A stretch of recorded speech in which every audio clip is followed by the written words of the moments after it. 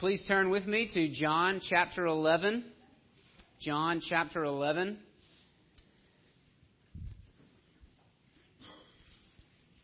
We've been in John 11 now. This is finishing the chapter.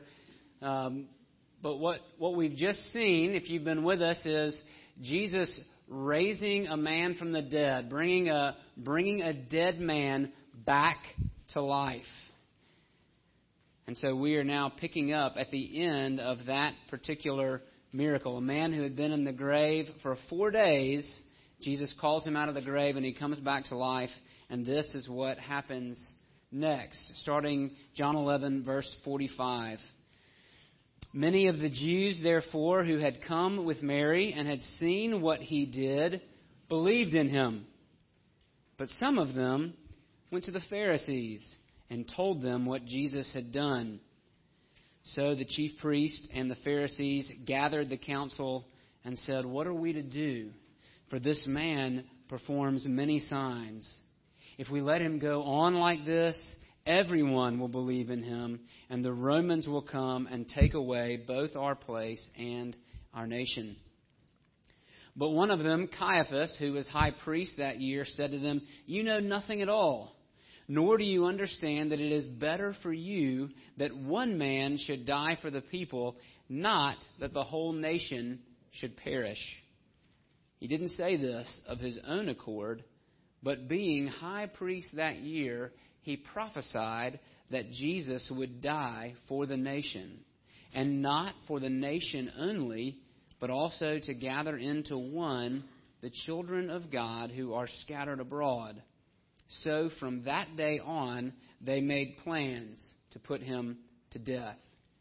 Jesus, therefore, no longer walked openly among the Jews, but went from there to the region near the wilderness, to a town called Ephraim, and there he stayed with the disciples. Now the Passover of the Jews was at hand, and many went up from the country to Jerusalem before the Passover to purify themselves. They were seeking Jesus, and saying to one another as they stood in the temple, "What do you think?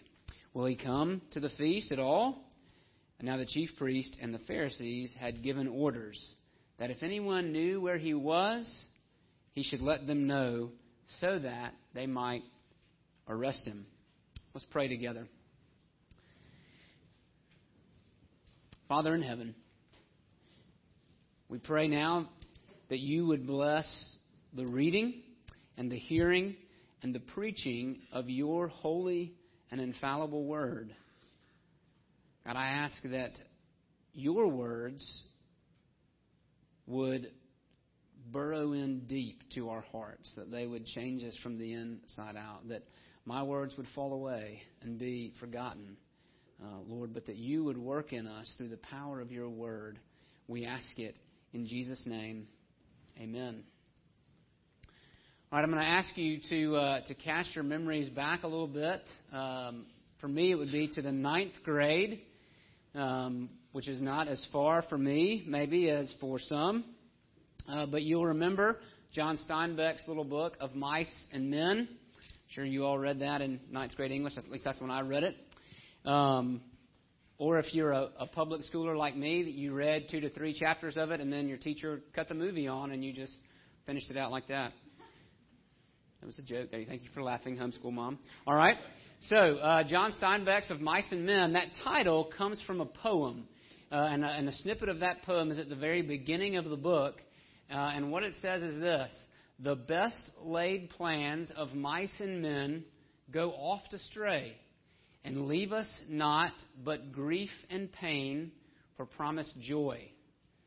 It's a little depressing, I realize, but you catch the gist, right? That and you've experienced this frustration that no matter how well you do at making your plans, even the best laid plans, right? Where you've tried to figure out every single detail, inevitably something comes along and frustrates those plans. And at least from the perspective of the poem, when that happens, we are left with grief and pain for promised joy instead of promised joy. Again, a little bit pessimistic in its outlook on life. But what we see here in this passage are two plans. There are two plans that are at work. The first plan, the first one we're going to look at, is the plan of the Sanhedrin. This is the ruling council of the Jewish people. This is in verse 47 where it says the council. The word there is Sanhedrin. This is the Pharisees and the Sadducees together, right? And they're making plans. They're making plans because the time has come to do something definitive with Jesus. Things have reached that point, and for their part, their plans will come to fruition. Their plans, in at least one measure, will succeed. But underneath their plans, right, if their plan is up here on the surface, their plans to arrest and put Jesus to death, underneath their plans, there is another plan. And that is God's plan. That is God's plan to use their plans for His own glory, for His own purpose. And this is God's plan. God's plan is to rescue His lost children through the atoning death. And we're going to talk about that word atonement, what that means. But to rescue His lost children through the atoning death of His one and only Son, Jesus. But before we look at that plan, let's look at man's plan. Let's look at the plans of the Sanhedrin at work through unbelief. Remember, Jesus has just raised Lazarus from the dead, right? A man whose flesh was already decaying. Mary even says, when Jesus says, take the stone away from the tomb, Mary says, Lord, if we roll that stone away, there's going to be a stench. So let's not do that, right? So that's how far his decay had gone. And Jesus basically calls her to believe and then calls Lazarus out of the tomb. That's the miracle. That's what these people have seen. And praise the Lord, many see and believe. They see what Jesus has done and they believe in Him. But some are tattletales. Some go and they tell the Pharisees what Jesus has done. And I find it remarkable. We can call it the unbelievability of unbelief, that they see the miracle. They see what Jesus has done, but they do not see. They do not see who Jesus is. They see the sign, but they don't see where the sign is pointing. The Pharisees don't see where the sign is pointing. And so these people, they run, they tell the Pharisees. The Pharisees decide that the moment has come to call the Sadducees, to gather the council, and to figure out what in the world we're going to do. What are we to do? Another way to translate this is to say, what are we doing? Right? Everything we've tried up to this point has not stopped this Jesus train. This man keeps doing signs. And so what are we going to do about him? Right? They see the signs, but they don't see Jesus. It's like you're going to the beach. Imagine you're driving down to Gulf Shores. You're heading down Highway 59, and there's a sign there put up on the side of the road, one of those, digital letter signs that says, beach closed, strong undertow. And you keep driving, and you get to the T, right? You park, you go to the public beach, and there's a sign right there by the boardwalk as you walk down onto the beach and says, beach closed, no swimming, strong undertow. And there at the lifeguard stand, there's the flagpole with the red flag waving, right? Do not swim, beach closed, strong undertow. And then imagine that you go ahead, you've ignored all of those signs, and you go ahead and you put your foot in the water, and one of those planes, they're only ever at the beach, and they always have behind them the advertisement, right? It says, seriously, don't go in the water, you're going to die. And then you take a step further, and a magical dolphin pops its head out of the water and says, really? You're going to do this? Seriously, don't go swimming, right? That's where it seems like the Pharisees are. They've received sign after sign after sign, and yet they refuse to see where the signs are pointing. They see what Jesus is doing, signs that say loud and clear, this is the Messiah. This is the one you've been waiting for. And instead of believing in him, they refuse to see. Why? What are they so worried about? What troubles them about Jesus? Verse 48. If we let him go on like this, everyone will believe in him. So they imagine just huge throngs and crowds going after Jesus. And the Romans will come and take away both our place. That's the word for, probably for the temple is what they're talking about. So the Romans are going to come and they're going to take away our temple and our nation.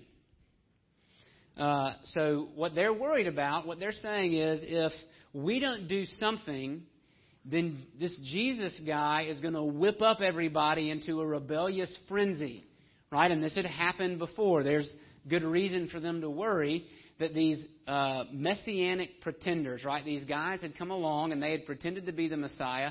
And what they had done is they had led uprisings, different uprisings against the government. And each time they had been put down. And so they're worried that this is going to happen again with Jesus.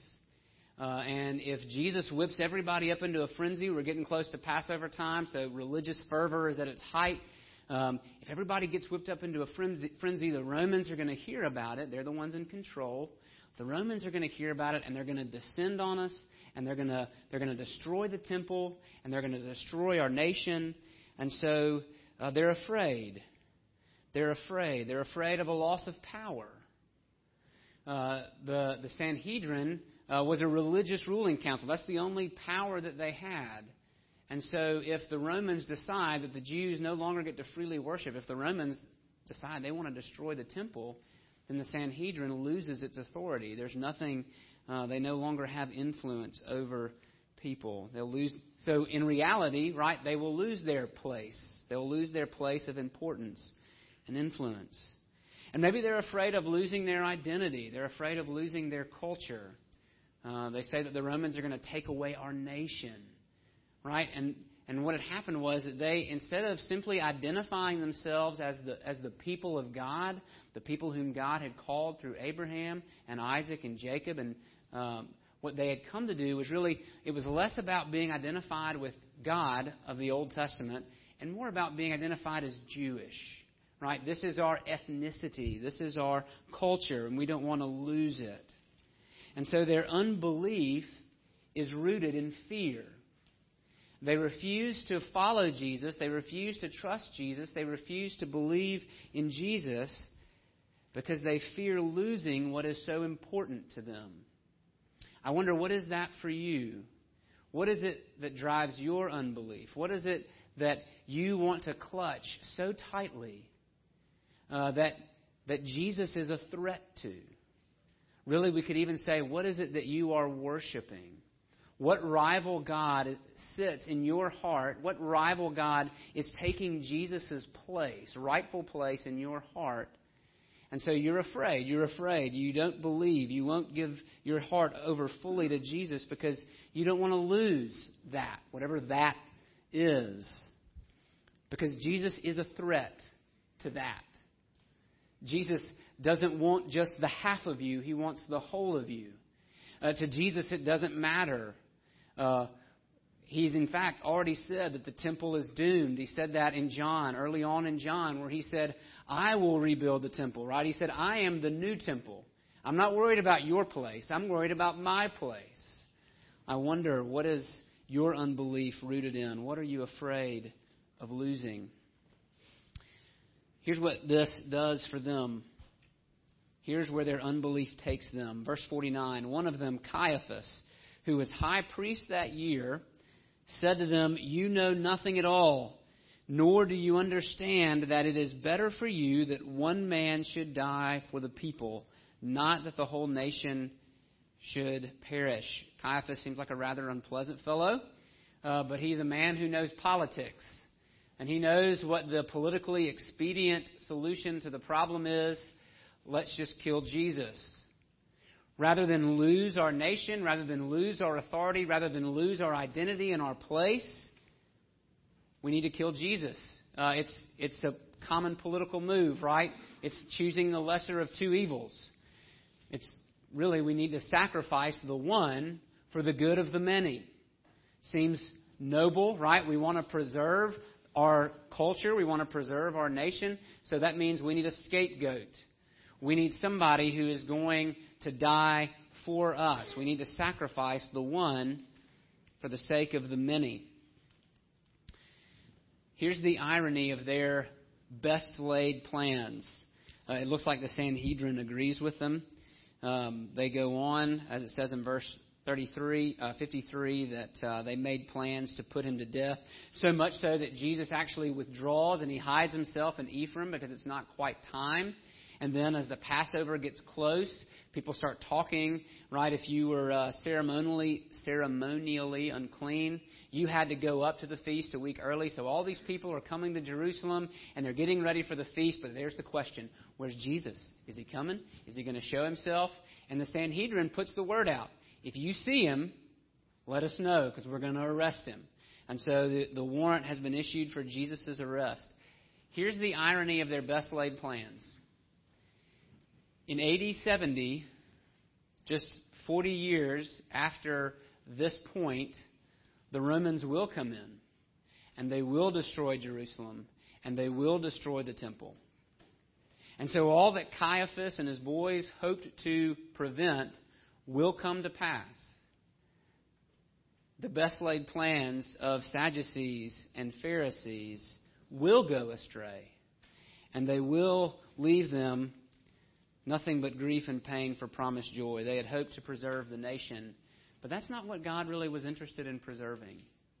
And so they would lose it to the Romans. All that they had worked to prevent would eventually frustrate them anyway. And so we see that man's plans, especially when hatched in unbelief, do go astray. And they will be frustrated. But there's another plan. There's another plan at work underneath that. And it's God's plan. God's plan at work through the atonement. Let's talk about that word, atonement. That's a religious word. It's a Bible word. And what it means basically is a payment or a reparation, right? A payment for some kind of sin or wrongdoing. And so it's not really just a religious word. In fact, if you hold no religion at all, you carry the desire or the seed of this around in your heart already, right? That if you wrong someone, you feel a need to make it right. Or, better yet, if someone wrongs you, you want them to make it right. You want the payment to be made. Our legal system really works on this principle that when somebody has wronged another, they must pay. Atonement has to be made. But the reason this is, of course, carried around in our hearts is because it is a religious word. And most, if not all, religions have some sense of atonement at their core. Right? Whether you're looking at Greek mythology or any of the number of religions available on the menu today, odds are you will find a sense of atonement somewhere at its core. This idea that you don't measure up, that you are not good enough, that you must do something or make some form of sacrifice or payments in order to close the gap between you and God. Right? So the way it typically works, I fall short of God's standard, and I must do certain things to keep him or her or it happy. And what that usually means, for instance, in a religion like Islam, is you have a series of laws, you have a series of practices, obedience that help you atone for your sin. In other more ancient religions, it was a series of sacrifices. But still, that idea of atonement is there. Whether through my life or through the payment of a sacrifice, I have to close the gap. This relationship between God and I is broken. If I want to come back as a cow instead of a dung beetle, I have to live a certain kind of life. I have to balance the scales. And if you're thinking that way, and I guarantee, well, I can't guarantee, but odds are that you are, because you're human, and that's built into us, right? That at some level we don't measure up to the standard, and we must do something in order to balance the scales. So whether it's payment, sacrifice, obedience, what you do is the atonement. So what does the Bible have to say about this idea of atonement? The Bible is pro-atonement, right? The Bible would agree with the rest of religions and with the rest of human nature that it would say atonement is necessary. In fact, it probably takes it a step further. Hebrews 9:22 says this, that without the shedding of blood, there is no forgiveness of sins. So, if you sin, blood payment is required. Now that sounds a little ancient and scary, but that's the truth. If you sin, then it's not just, here's what that means. You can't right your way out of all your wrongs. At least in the Bible's turn, blood payment must be made in order to close the gap. So there's two ways that we can apply this. And the first is this, that inward sense that you have of not measuring up, of not being good enough, don't silence that. Don't try to push it down with the power of positive thinking, right? Like, no, that's not true. I do. I'm a nice person. What was the Saturday Night Live skit? I'm good enough, I'm smart enough, and doggone it, people like me, right? There's the power of positive thinking at work. And what you're trying to do is you're trying to quash that sense that you don't measure up. But that's real. That's not a figment of your imagination. That's really there. Because here's what the Bible says in Romans 3:23, that all have sinned and fall short of the glory of God. And so that sense that you have that you're not good enough, that you don't measure up in an ultimate eternal sense, that's not just a nagging feeling. That's the truth. And the Bible calls that sin. And if that's true, if that nagging sense is actually your sin separating you from God, then you can't live your way out of it. Right living won't cut it. But that's your first play, isn't it? Usually when I'm in a conversation with somebody, particularly who's struggling with the consequences of their sin, usually the first thing I hear is, I've just got to do better. I've got to make some better decisions. I've got to try harder. And that works if you're trying to shave a few seconds off your mile time. But if you are trying to close the gap between you and God, that philosophy will not cut it. That won't work where your greatest need is concerned, because your greatest problem, my greatest problem, is not my bad choices. That's not what the Bible says. My greatest problem is not a lack of wisdom or education or knowledge. My greatest problem is not bad choices. My greatest problem is a bad heart. Our greatest problem is sin. And if sin is to be forgiven, then blood payment must be made. What that means is that my life and your life is forfeit. And it needs to be atoned for. And your attempts to pay your debt are something like, if you owed me $10,000 and what you brought me was a $5 bill, that really won't cut it. But that's what we try to do, paying a $10,000 debt with a $5 bill. So if I cannot pay my debt, if I cannot atone for my sin, what hope do I have? We read it in Isaiah 53. But He was pierced for our transgressions. He was crushed for our iniquities. Upon Him was the chastisement that brought us peace. And with His wounds we are healed. All we like sheep have gone astray. We have turned every one of us to his own way, and the Lord has laid on Him the iniquity of us all. John the Baptist would say at the beginning of this gospel, looking at Jesus, "Behold the Lamb of God who takes away the sin of the world." Revelation 5, we get this scene in heaven where all of creation is singing a song, and they're singing a new song to Jesus. And here's what they say: "Worthy are you to take the scroll and to open its seals, for you were slain like a sacrifice, like a lamb. And by your blood you ransomed people for God from every tribe and language and people and nation." Not only is the Bible pro-atonement, but the Bible also says you can't make the atonement.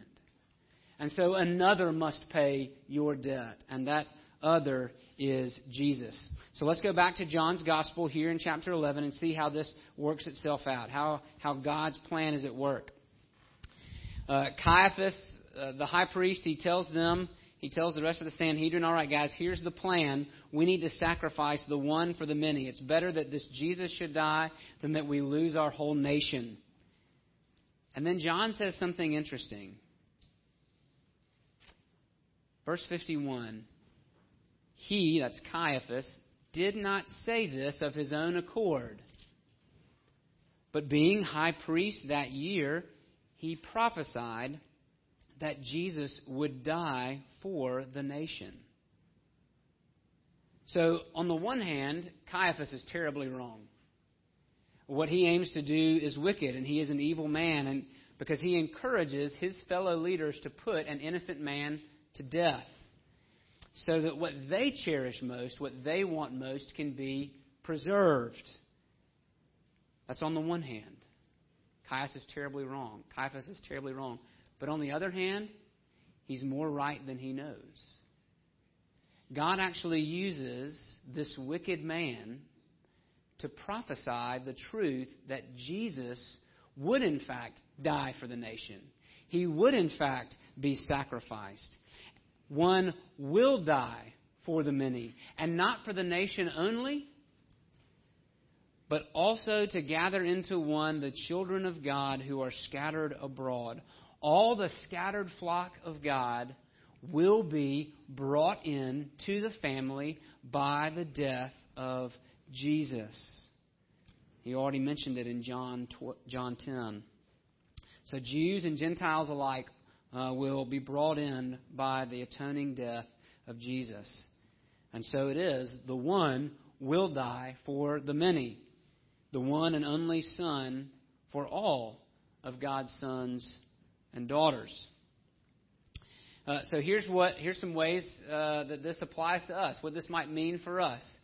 And the first is this: God is not caught off guard by the best laid plans of mice and men.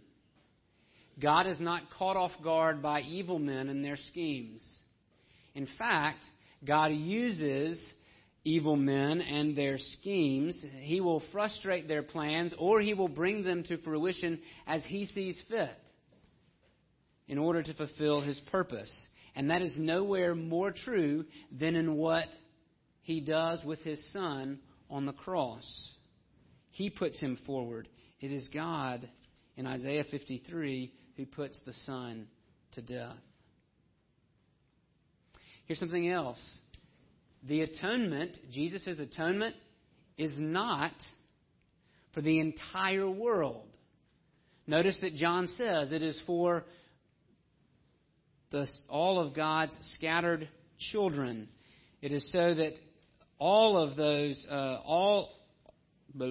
verse 52, to gather into one the children of God who are scattered abroad. So if Jesus' death is effective, it is effective for all of the sheep. It is not just laid out there waiting for anyone to take advantage. It is for man. It is not meant for all mankind, or if it was, it would pay for all of mankind. It is meant for God's people, those who would believe in Jesus, which is what John 3:16 says. Whoever believes will have eternal life. That is who the atonement is for.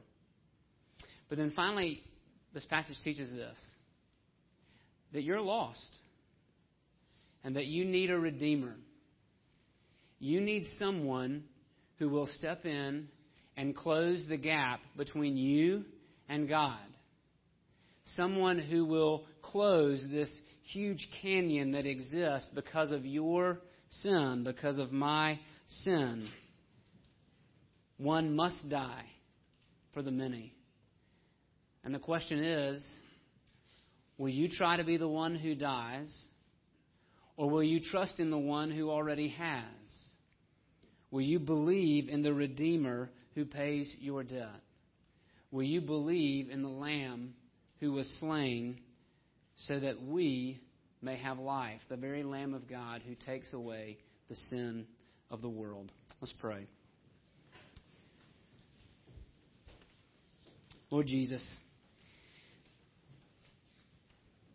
we thank you that you are willing to give your life,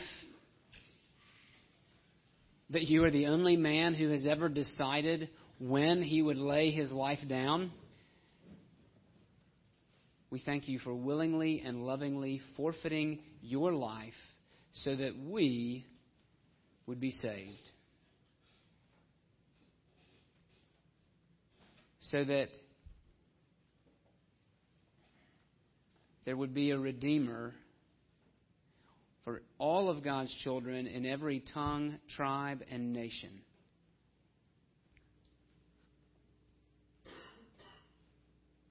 Oh Lord, don't let us be pharisaical. Don't let us miss Jesus because we are so determined on going our own way. Because we are blinded to the signs all around us. I pray, Lord God, that today you would open our eyes, that we would see the Jesus who turns water into wine, who causes lame men to walk, who causes blind men to see, who brings the dead to life. Indeed, Lord Jesus, that you would bring us to life if we are dead. I pray that we would hear your voice and that we would come out of the tomb and that we would be gathered into one family as your children. Help us to trust the atoning death, your atoning death. We pray it in Jesus' name.